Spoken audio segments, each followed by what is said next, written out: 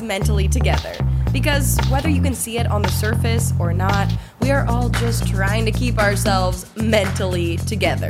And no matter what our brains are experiencing, we're not alone, we're together. Is your brain like my brain? In the way that your brain has a tendency to overthink everything and therefore likes to overcomplicate things? We talked about this in the episode with Megan Mitchell a few weeks ago. Megan and I related about the fact that our brains can turn one step into 10 steps, and then we get super overwhelmed and complete 0 steps. But there we were talking about work and other creative projects. But I'm realizing that this overthinking and overcomplicating can also apply to just simple human things, like when we are going through a tough time. If I know that a friend or family member is going through something really difficult in their life and feeling really sad, I start thinking, okay, what can I do? What can I say? Which is good, but sometimes I get stuck in that step. Does this happen to you? I feel like I have to come up with something super unique or something big, and if I can't come up with the perfect thing to say or do, I just say and or do nothing, which obviously doesn't help anyone. Sometimes for me, it helps to think of the things people have done for me when I'm feeling sad. And when I really think about it, the things I remember are actually pretty simple. A phone call from a friend to check in on me, a text message, a really good long hug, a warm cup of coffee, and a nice chat, a home-cooked meal. Someone just saying, hey, this sucks. I get it. And honestly, most of the time I probably don't remember the exact thing that someone said, but I remember the intention behind it, how I felt loved in that moment. That's what it really comes down to. We humans crave connection and love and support, so therefore, that's all we really need to give to each other, right? So maybe or I'll speak for myself here, I need to do a little less overthinking and a little more just saying or doing something. To think, what would I want from someone in this moment if it were me? I would probably just want to know that someone was there for me and that I'm not alone. Now you might be thinking, man, I wish someone would write a book about how to support a friend going through a hard time. But also, since we just determined it's actually pretty simple, it wouldn't have to be a very long book, right? My guest today just released a book about exactly this. She's an author, an illustrator, and a yoga instructor. It's Tracy Subisac. Tracy's new book, the first one she's both written and illustrated, is called Jenny May is Sad. It tells the story of a young girl, Jenny May, who, is sad. But the book is told from the friend's perspective, and it shows what the friend does to support her through her sad times. Spoiler alert, all the friend does is hang out with her, do fun things when she wants to, allow her to be sad or frustrated when she feels that way. It's a beautiful, simple message that I think we can all relate to. Unless somehow you have never been sad or known anyone who has been sad, and in that case, Robot, how did you find this podcast? Because clearly you're not a human. Also, one thing that comes up in her book and in our conversation is the fact that no one knows you're sad unless you tell them. Which can be great if you want to appear all put together, mentally together, perhaps, to your boss or something. But when it comes to your friends and family, if you want them to be there for you, you kind of have to say it out loud. So I loved talking to Tracy about how to start those hard conversations, how her friends helped her through a really sad time in her life, and how we can move and breathe through the grief and stress that can manifest in our bodies. So let's get into it with, she's an artist, a yoga teacher, and the author of a children's book that made me cry. It's Tracy Subisac. Welcome to the show. Thank you. I'm so happy to be here, and thanks for asking me to be on your show. Oh my gosh, I'm excited. Thank you for asking me if I wanted to read your brand new children's book, Jenny May is Sad. It is so good. I mean, children's books, they always have like a deeper meaning behind them, usually, like the good ones at least. But I guess I haven't read a lot of them in a while. I didn't think that a children's book would like really resonate with me enough to make me cry. And it did. Oh yeah. I think my hope is that all ages can read it and feel something about it, especially, we all been through so many hard things over the past year. So I think it's a good book to be out in the world right now. Yeah. Yeah. Did you write it during the pandemic, or was it already in the works beforehand, or when did it come to be? It came to be, I wrote it after my mom passed away. So it was like a month after she passed away. I was sitting in a hammock in my backyard, and like the first line came out, Jenny May is sad, but you might not be able to tell. And that was because that is exactly what I was feeling. It's like, it's really hard when you're sad or you're grieving and the world doesn't pause for you to like deal with it. You just have to go to school, you have to go to work, and we have to just like be like, okay, I'm gonna go do the thing. And I was really feeling that in that moment. So that's where it started. It was 4 years ago. Wow. Well, I'm really sorry about your mother. That just breaks my heart. I'm thinking about my mother, and who I luckily still have, and I'm very sorry. Give her big hugs. Yes, I know. I want to give her a big hug. And this is the first book that you wrote and illustrated, right? Yes, it is. That's so cool. Congratulations. Thank you. Yeah, I guess I've written a lot of books, but none of them have gone into fruition, as many readers know this experience. Yeah. So was the process, did it make you more emotional, like trying to put it to paper? It was definitely cathartic. It was like, it's just so hard when you're grieving to know how to express it. And I think a lot of it feels, for me, I've noticed that I've gravitated to a lot of media, like books and shows and movies that like deal with some form of grief. And I'm like, that's how they kind of, you kind of like hold it all in. And a lot of it feels like a burden to others because it's sad, you don't want to make other people sad. That is just what you're living. So it was so helpful to just like be able to express in that form and kind of explore that feeling. But, probably the thing that made me most emotional was like the support of my friends and thinking about them as I wrote the book. I was just like, my friends, they're so nice. Yeah, it was like a roller coaster of feeling loved, feeling pain, and all of the things. Yeah. Has it brought up more conversations about your grief or other people's, or just emotions that maybe you didn't have those talks before? Yeah, I think it allowed me to be able to talk about it more because it's just such a new feeling to do that. Yeah, I mean, everybody goes through some time in their life where they're sad. So if we could all just talk about it a little bit more. Yeah, I mean, another thing is that it just takes time to know when your time has come to be able to say the thing, or like the realization, like, oh, yeah, this is heavy, or I finally have the ability to talk about it outwardly. It takes a special person to be able to open up to. Yeah. Do you remember what that was like when you actually finally did open up to somebody about it? Yeah, I mean, I think it happened a few times. And I think one of the things that the reason why I wrote the book from the perspective of the friends was because there were so many times where I felt like, shut down.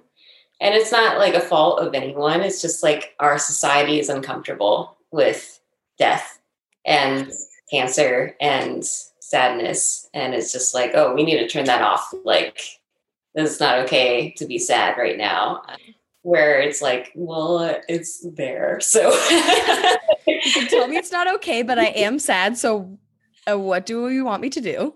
Yeah, exactly. So yeah, there were a few times where I remember the feeling where like Ms. Abbott, who's in the book, that's my friend Zoe, when I told her, she was just like, you could tell how much she just related or was able to like show compassion to the situation. And she was like, all you need to do is like validate the experience, right? Like, yeah, that sucks. Whereas like pushing it away was a little challenging for me because I already like took so much courage to like pull that lump out of my throat and say like, this is hard.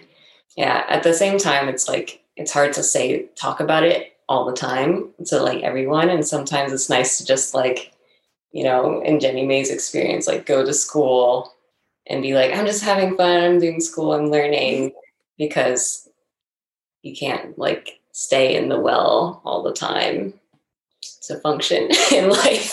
Yeah. Yeah.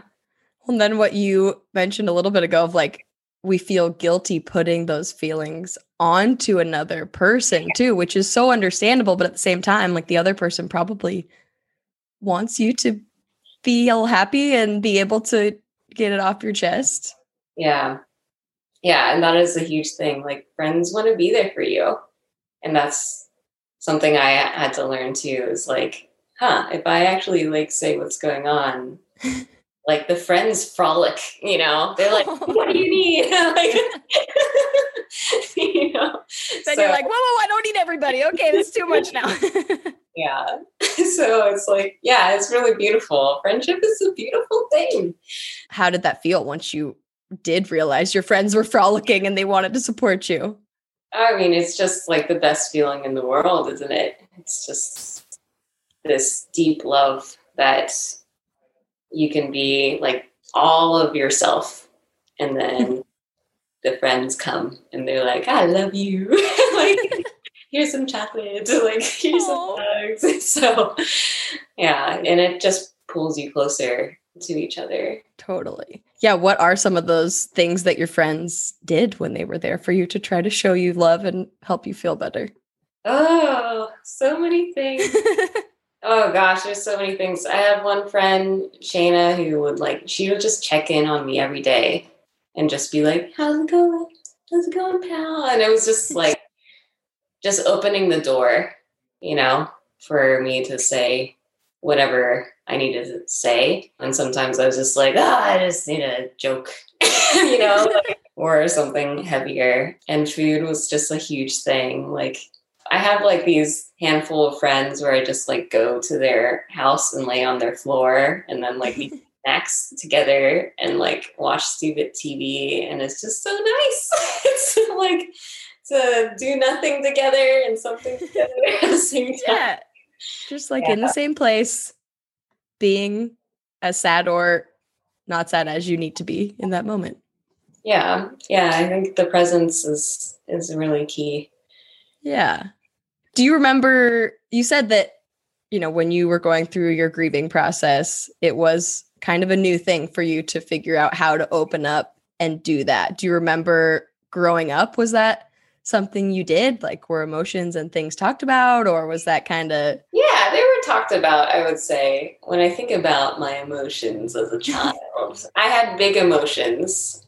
It would just like, I'm a pretty calm person, but then something would be so overwhelming. I think I had a lot of have, the inner anxiety that would just swell up. And then, I would emote. And then I think my parents both had their own ways. I think my mom, I was very full range with her, and we would have like a little blowout, and then we would have a nice little talk after some space would be had. And then Dad, I would have like, we would talk about how we deal with things a little bit more. So it was just, I think they both had their own offering that was really special. Definitely as an adult, there's a lot more growing that happens. Totally. Do you remember what any of those things were that you learned of like, this is how we're going to deal with things that actually have helped you? Like as an adult, the biggest thing for me is to just breathe. Yeah. And like take 10 breaths before I say anything or like, or think something, and just making sure. I think a big thing too is like, especially if there's like a dispute or conflict, like generally everyone is just thinking for themselves and that's it. They're just thinking about themselves and not trying to harm in any way. There's like always a space of care that's taken. So yeah, communication. It's nice. Totally. I've been taking a mindfulness-based stress response for it's 8-week class. We're on the last week, and a couple of weeks we focused on mindful communication. And that one is an interesting one to think about as I'm talking like, oh, and they told us everyone in any communication, what you're doing is like expressing a need. And so it's like, oh, what do I need in this moment? What is the other person needing in this moment? Instead of just like, rah, rah, rah. Yeah. The 10 seconds of breathing sounds like a great mindful way to be before you respond. Yes, very much. And have you heard of nonviolent communication? Yeah. Yeah, that's a huge game changer, I think. Just like I grew up in a household where, English was a second language. So I don't know. I think we were all very direct with everything, which is fine. I think I like it. But yeah. I think that there's also a way to like be direct, but also like kind of make sure you care for each person in the conversation. And I think that really like took communication a step further, and also just the mindset, right? I think that's the biggest thing, because that's where the practice comes from. Totally. Yeah. Yeah. What is nonviolent communication for anybody that doesn't know? Or what does it mean to you? Nonviolent communication to me is basically taking blame or shame from any statement. And so it's like the makeup of the communication is I feel, and you insert an actual feeling, which is like the big thing I learned, which is like, I feel that you're doing this, instead of like, I feel anxious. Ooh, yeah, instead of immediately turning it back to the other person, I feel that you are being mean. Yeah, exactly. Because I definitely used to do that. Like I was thinking I was being so thoughtful, but it was actually like a little attack. So, I feel a feeling, actual feeling, because, and then stating the need, because, it's just people don't know. People don't know what's going on unless you express it, which, yeah, imagine. I know it sounds really obvious when you say that, but at the same time, it doesn't. Like, with my boyfriend, we assume the other one can basically read our mind, like you should know that I am anxious today. And so you should not ask me to do the dishes because I'm already anxious about like whatever it is. Yep. You're like, oh, what if I just said actually how I'm feeling? Whoa. Yeah. Or I'm hungry. Please feed me first. Right. Yeah, exactly. Totally. Emotion. I don't know. It could be. I mean, hangry there. Yeah, it makes sense that you seem to have all this like knowledge of calmly communicating because you're also a yoga teacher, right? Yeah. I took my yoga teacher training 3 years ago. And part of it was just the goal was just to advance my yoga knowledge. And it was cool. I think that was like the first time, like meditation. If you practice like a minute a day, then you can go to 2 minutes, you can go to 3 minutes, and then you can start implementing it into your life. And, yoga, the sole purpose of yoga is to be present. Technically, like the conversation we're having with each other and like paying attention to each other, that's a form of yoga. Yeah. And you're sitting in your yoga corner, so you're basically doing yoga anyway. Nice blankie. So, yeah, I think it's big in like with the grief journey. Basically, I would like push the grief aside for the week, and then it would blow up. It would be like one little thing would tip me off and make me like think of all the trauma and all the grief, and then I would just like cry for the entire day and feel like emotionally, mentally, physically exhausted.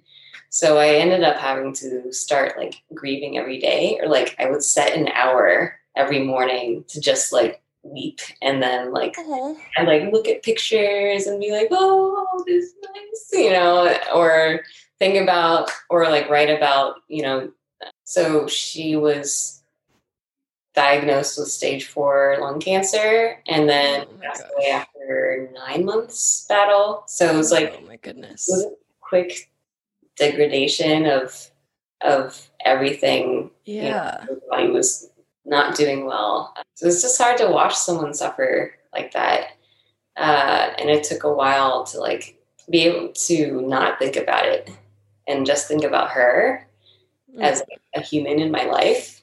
Yeah. So I think that really helped me to just like sit with it and like acknowledge this deep pain in my body. And yeah, it's crazy. There's so many methods, right, to deal with these hard things, but that was really helpful. So you actually scheduled grieving time and at the beginning of the day. Yeah. That's what, yeah. Did that like, I could see it going either way. I mean, obviously it seemed to work for you if that's the time you chose, but I could see it either like setting your day off with like, now we're emotional, but also sounds like maybe it was more of a like, okay, we got it out. We can now do everything else for the day.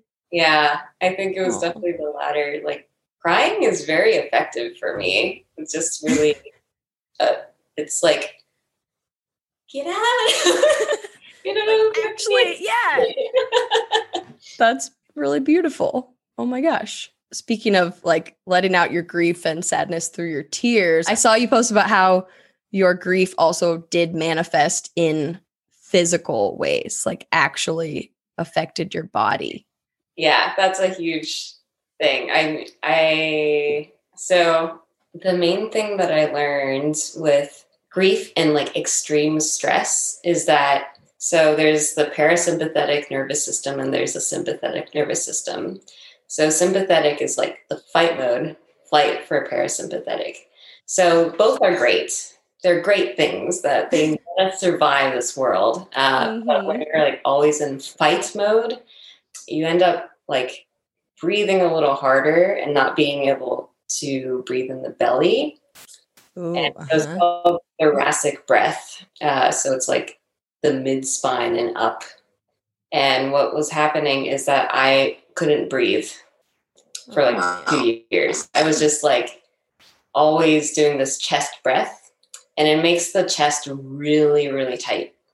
So basically, and you'll see it with like anyone who's really stressed out or going through something hard, is they'll like be a little closed off physically. And it's because their pectoral muscles, their chest muscles are so tight from all this breathing that they have to lift their chest up to get breath. That was happening. And then my neck got, so I was like hunched over as if I was on the desk all the time. And I was also on the desk all the time. So my neck got basically started like pinching some nerves. And then I like couldn't like open my hands or like do any planks. It was really scary because I was like, this is my livelihood. Yeah. Yeah, so I went like all out and did PT. I went to acupuncture and chiropractor and just was like, we need to fix this. I also learned went to like a bunch of workshops. There's a wonderful yoga teacher and yoga therapist, Emily Light in Portland, who teaches workshops, and she teaches yoga for anxiety. Ooh, sign me up. Yes, she's awesome. But like one of the huge things, if you're really stressed, just a tip here is that if you lay on your belly and bring your hands forward, your elbows out, that forces a belly breath. So if you're having like a really stressful day and want to regulate and turn on the flight mode and just slow down your stress, that's a great way to do it. Just stay there for 10 breaths, really slow it down. But yeah, that's like a huge thing. I teach restorative yoga. So it's like people are at restorative yoga for a reason, to relax. So I'm like, come on, let's relax together. Let's like turn on that parasympathetic nervous system, slow the heart rate. Like, let's ease off the stress in our body because I've experienced it to the max and it's not fun. Like, let's take care of ourselves. Yeah. Hearing you say that, I'm like, oh yeah, my posture has definitely gotten worse over the last year, 5 bajillion days of the pandemic. And like, I have been hunched over at my computer, but it's also probably stress, just like inching my shoulders more. Yeah, totally. I just want to go do some stretching. Yeah, try it out. It's so nice. Are you a coffee drinker or more of a tea person? And what do you like to mix into your caffeinated beverage of choice? Personally, this past year, I've gotten really into oat milk.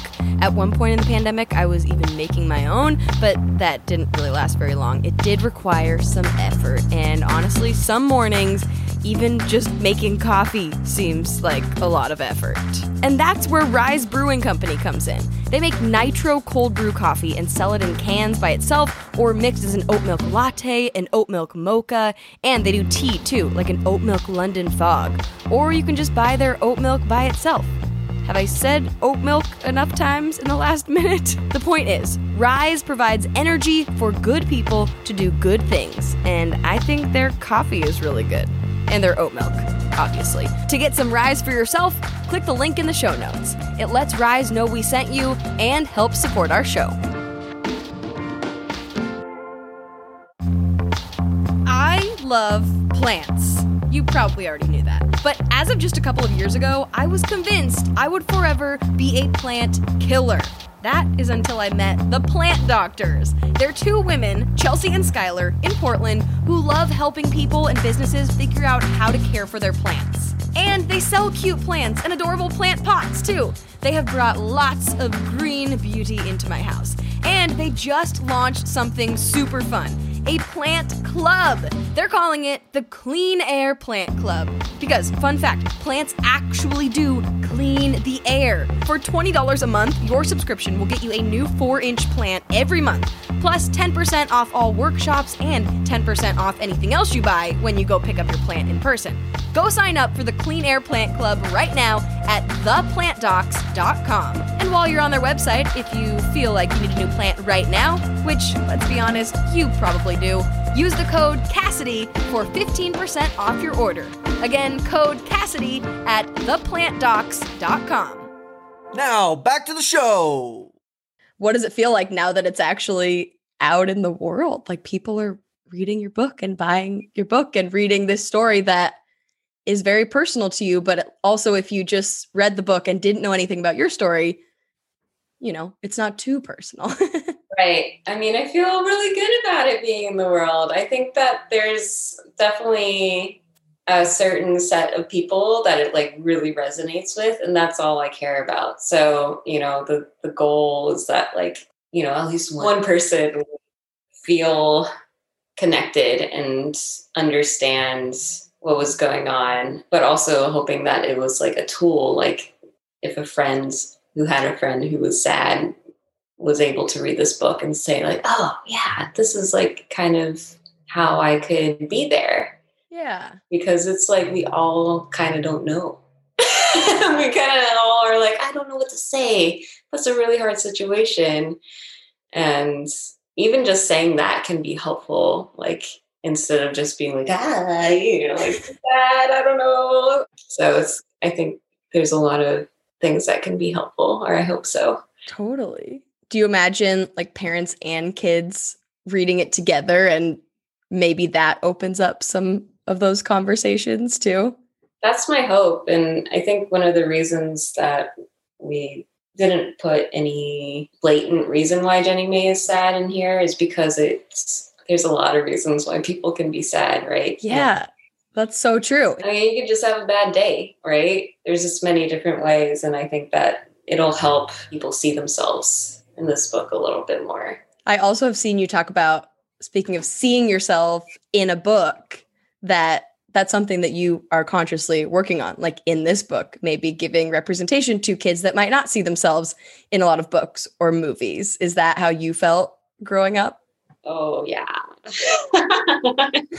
Absolutely. I'm half Taiwanese, and it was non-existent growing up to see any mixed kids, let alone Asians or Asian Americans. There's like definitely my mom would just get every single book featuring any Asian American, and it was like, you know, this little pile that I could like definitely see myself in, but it was just, you know, I think also generationally it's kind of rare to have interracial couples, at least in my generation, and it's more happening more and more in the US. So it's time to spread the representation. Totally. Yeah. I mean, we talk about mental health, being sad, being happy on this podcast all the time, obviously. And I, like on the surface, saying like, ooh, children being able to see themselves in something, like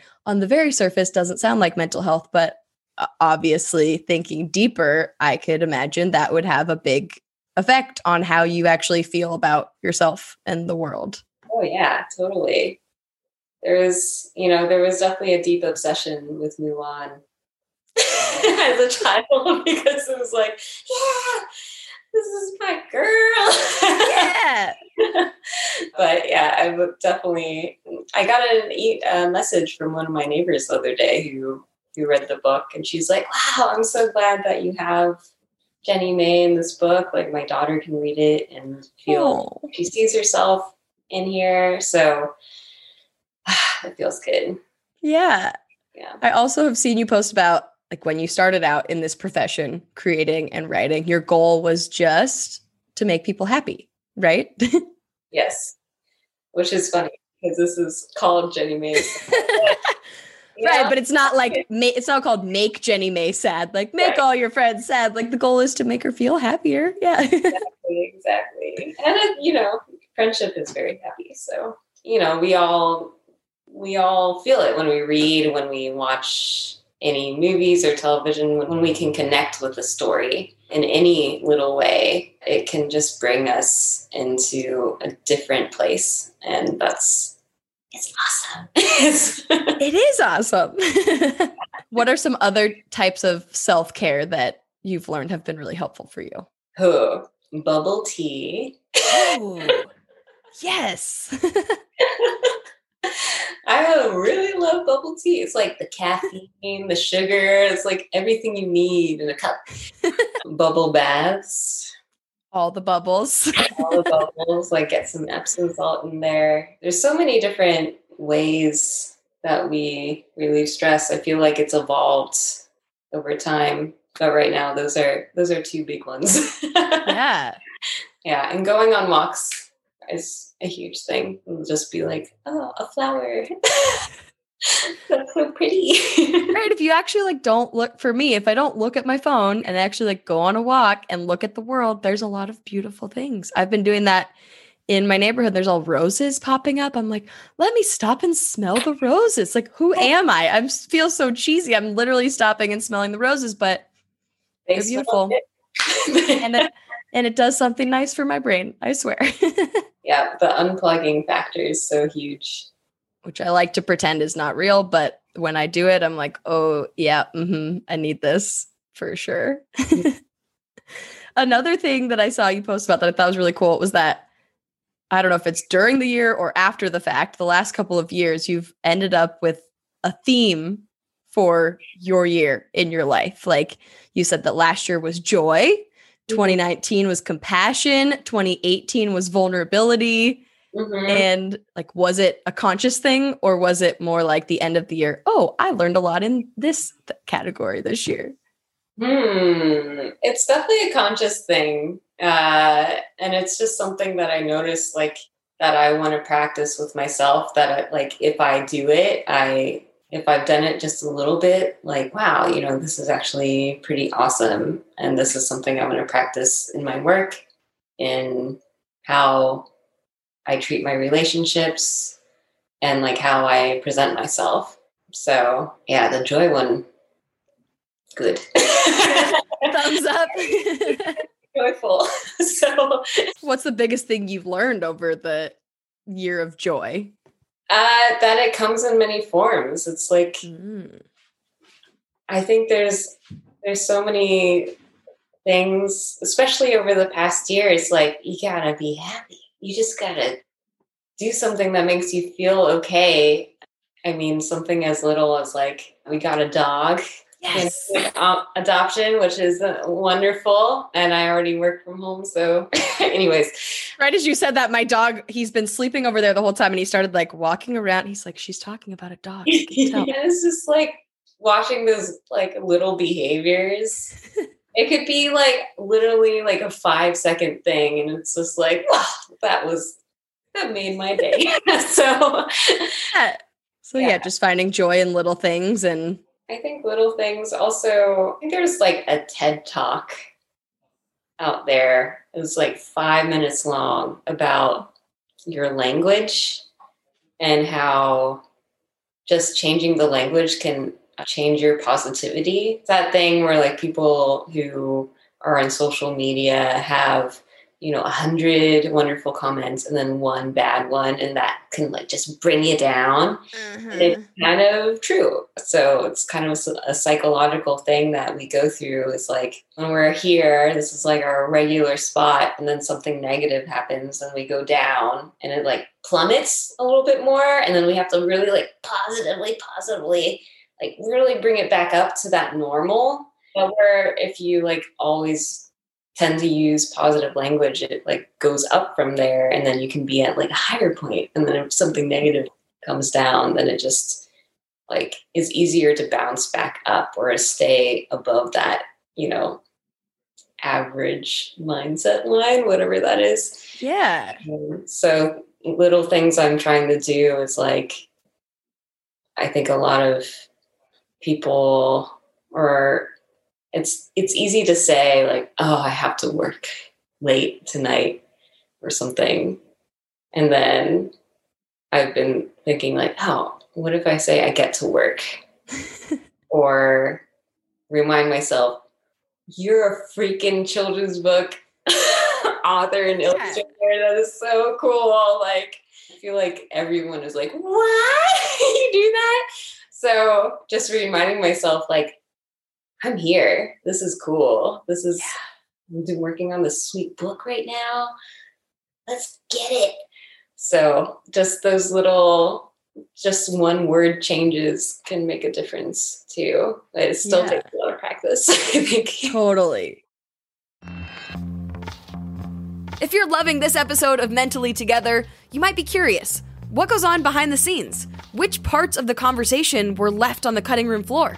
Well, let's talk about it. Over on Patreon, my patrons get to see deleted video clips from every episode and get to be the first to ask questions of each podcast guest. Like from this episode, Tracy told me a little more about what it's like to write and illustrate a book behind the scenes, but it just didn't fit into this whole bigger conversation about mental health. So if you're curious how it works to come up with a story idea, write it out, and then turn it into an illustrated book, that's over on Patreon. You can read all about the different tiers and sign up at patreon.com/Cassidy Quinn. Again, that's Patreon, patreon.com/Cassidy Quinn. Okay, now we have a couple of questions from our friends on the internet. So the first one is, Sarah says, I have been sad, and she says with depression, for years, but I've never actually talked to my kids about that. Do you have any advice for opening up that conversation? Oh, I think it's really helpful to talk about it, right? Because, I mean, for one, identifying your feelings is like huge for the other person to like know what's happening and know like, oh, I could support you right now. Or like, oh, this is what's happening in this moment. How to open it up. I mean, you could use the book. Yeah, there you go. Yeah, you can get it from the store, from the library. They're at libraries everywhere. Oh, cool. Just open the conversation up and just say, like, have you been sad? Like, or Was there anything that made you sad over the last week? Well, I get sad quite often, and here's what I do to feel better. And maybe stating a need. Like sometimes when I'm sad, I need a hug or I need someone there to listen, and then kind of opening that discussion so you can open that little part of your relationship up. So especially in case your children have any issues that they're dealing with, then they can feel like they can be vulnerable with you as well. Totally. Yeah. That's a really great answer. Yeah, that's beautiful. Sounds simple. If you just follow that, even though I'm sure in the moment it will feel very impossible. Yeah. But I'm not saying it's easy, but no. It's simple. Yeah, totally. Yeah. Jenna says, I've always wanted to try drawing, but I feel really bad at it. She relates to me because I'm like, oh, people that can draw are so cool. But I tried drawing when I was like 10 and I was bad. So now I think I'm just bad forever. So she said, any advice for actually trying to start drawing? Ooh, oh my gosh. There's so many ways to go about this. For me, there's two different routes. Like if you want to like be the most awesome drawer ever, then I would say to start by like looking at things and drawing what you see. And being curious with yourself, I think is a huge thing. I think everyone can draw, even if they're bad drawings. I think they're really cool. So it's something to think about. Like if you look at a pattern or like if you look at the drawings that are out there, I met this art director once who said, I make money doing bad drawings.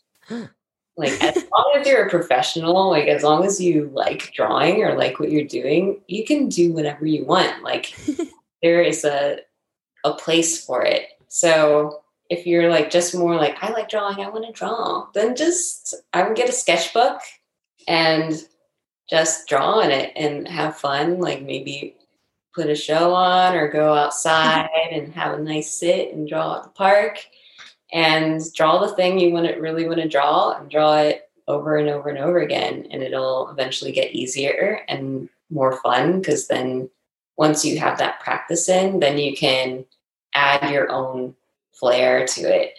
And if you like drawing flowers, maybe you can draw like a flower monster eventually. Like sky's the limit. But totally. I think the biggest thing is be curious and have fun. I like that. Yeah, I've been trying to get more into like journaling and I'm like, okay, I can doodle in there and like literally no one ever has to see it. Like if it's horrible, it doesn't matter and it's just me doodling. No one will ever see it. But then sometimes I'll think like, ooh, I want to draw. The other day I wanted to draw a brain. And so I just Googled like how to draw a brain. And I don't know if it's teaching me any skills in the long term, but like people have also just recorded tutorials to tell you exactly how to draw things.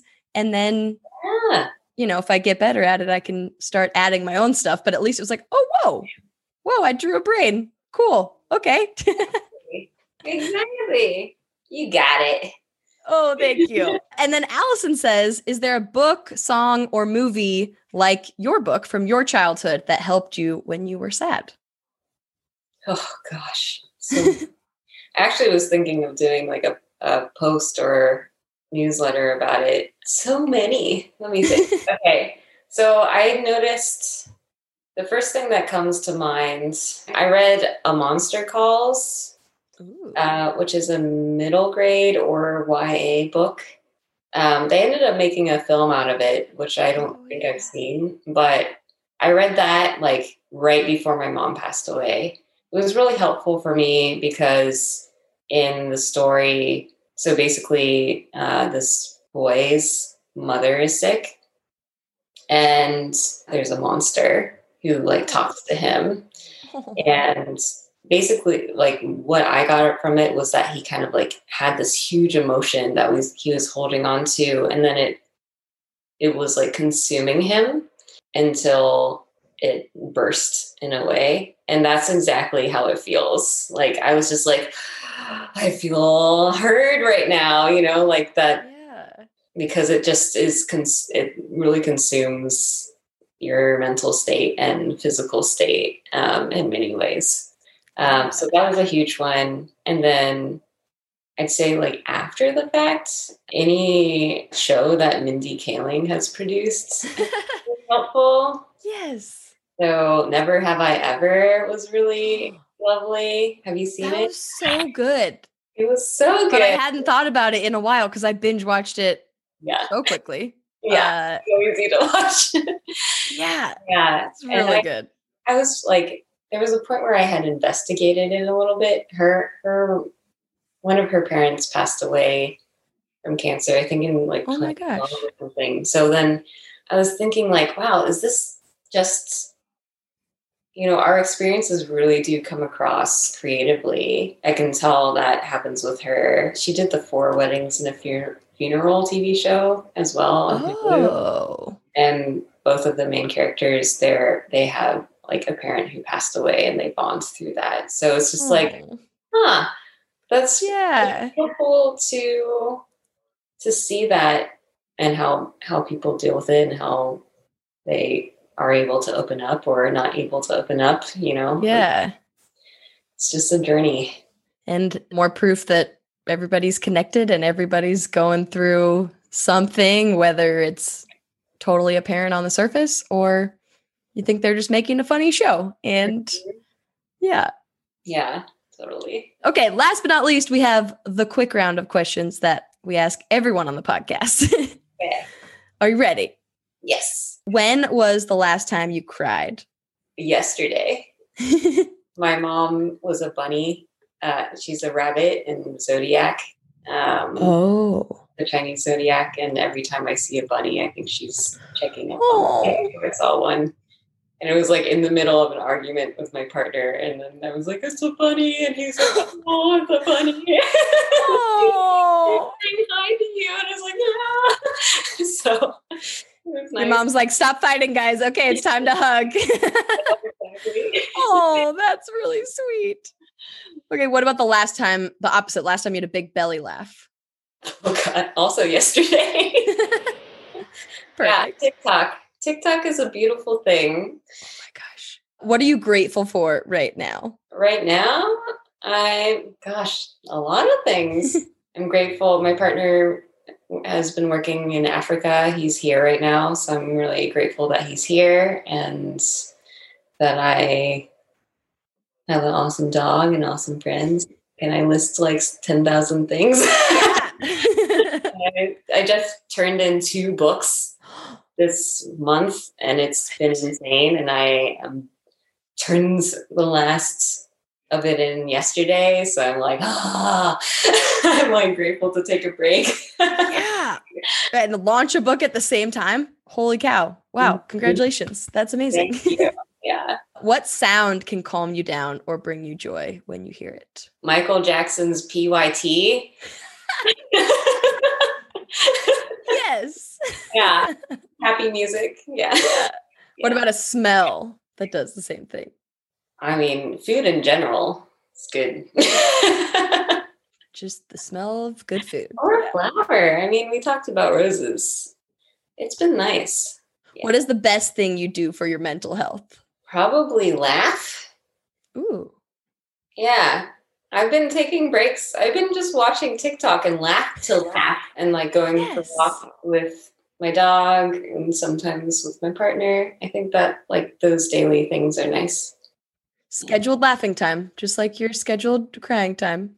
Yes. Which also, when I heard you say, I literally had therapy yesterday and she was like, I think what you should try is scheduled worrying time. I'm like, Tracy, you're speaking. Are you my therapist? Where did you get this information? She's like, a half an hour at the end of the day. That's when you get to worry. Okay. Okay, cool. I can save my worrying, I think, till the end of the day. Yeah. Do it. I think it's really helpful to just be like, okay, let's do all the things now. That's where we get it out right now. Yeah, totally. What about the worst thing you do for your mental health that maybe you're working on not doing? I mean, I remember when I talked about breathing before talking. I think I could do that more. Yeah. there are things that are in progress, but I'm also like, yeah, this could be better. Like just kind of remembering that everyone is going through their own stuff and being in a space of compassion instead of like feeling defensive or having any shoulder chips. Mm-hmm. Yeah. Back to food again. What is your favorite thing about your brain? My favorite thing about my brain? It's very weird and very, very imaginative. I love it. I definitely have an overactive imagination, and I think my visual brain really aids that, where I can like look at the forest and like imagine like some kind of big leggy creature coming out, and it's really fun. It's fun to be here. In your brain. That's so cool. That's a great thing to be able to say, that it's fun to be in your brain. Mm-hmm. What's your biggest guilty pleasure? Oh, trash TV. It's so nice to turn the brain off and be like, these problems are small. And, Oh, yeah. yeah. Right? You're like, they've got issues going on. My life is pretty great. Yeah. If you wrote a biography, what would it be called? You're probably like already working on one. Something like a plate and a half of dumplings or something like that. It would definitely be about like my experience being half Asian and like, you know, growing up with as first generation American, but also about food, because food. Why not? Yeah. What is something you're really good at that people might not know? I'm pretty good at making dumplings. Just to round out that from that last. Yes. And then the last one is the most random, of course. If you had to get something tattooed on your forehead, like somehow we're in this weird, stupid future that I've created and everyone's getting a forehead tattoo that's like your message to yourself when you look in the mirror, but also to people when you walk outside, what would your forehead tattoo say? My goodness. Could also be a drawing. My forehead? Oh, it would definitely be like a tiger. Ooh. Yeah. A tiger, maybe with some flowers to be like, I'm all that. I'm not all scary. Oh, like I nap a lot and just fierce when I need to be. Ooh. But yeah, I'm a tiger in the Chinese zodiac and I'm a Leo. So I'm like double. Oh my gosh. Yeah. Very fierce. That's awesome. And then, of course, where can people find you? Where can they find your books? Yeah, so you can check out my books on my website, TracySubisak.com. I'm the only Tracy Subisak in the world. So I'm very Googleable. I'm at Tracy Subisak on Instagram. I have 4 other books. Sai Makes a Friend. Oh. Sean Loves Sharks. Grizzly Boy, Oh and Woodfire Wings. Those are my other books that I've illustrated that are out now. I've got 2 books coming out next year, so it's going to be fun. And also, I'm going to start a newsletter. So yes, you can go on my website. There's a little link at the top to join. I'm going to do a giveaway for Jenny May is Sad. So anyone who signs up will be in the running to get a free book. And I'll have more information about that up on the newsletter and on Instagram. So I hope to see you all there. And then is there anything else that we didn't talk about your book or your life or anything that you would like to, that I didn't ask you about that you want people to know? If you need some yoga, go ahead and check out Flex and Flow, an online digital studio. So you can see me there. We'll start doing in-studio classes as well, starting next month if all goes well. Yeah. Fingers crossed. And I'm just really happy to be here. I'm really happy to chat with you. You're so easy to talk with. And thanks. Yeah. So are you. I appreciate you doing this. This has been wonderful. I obviously loved your book. I'm going to read it again, tell everybody about it. And I've learned a lot from all of the things that you've learned over the years of being sad and happy and everything in between. So thank you. Yeah, thank you. And thank you, wonderful human, for listening to this episode of Mentally Together.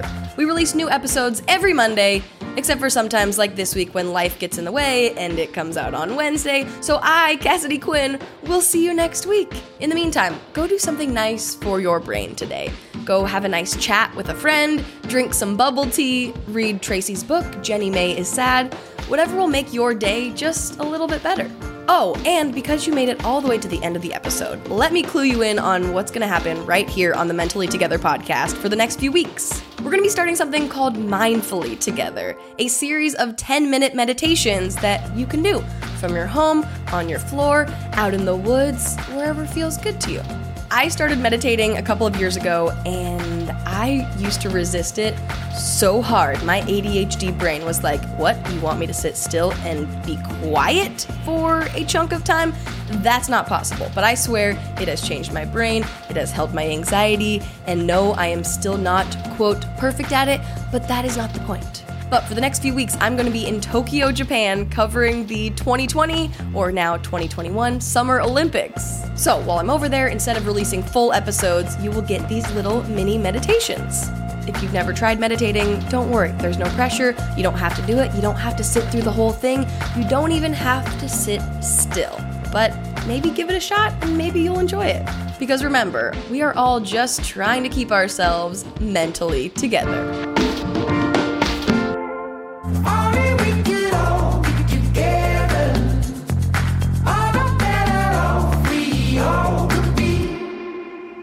Mentally Together is produced, hosted, and edited by Cassidy Quinn in collaboration with Koba FM, a podcast network that is all about community, baby.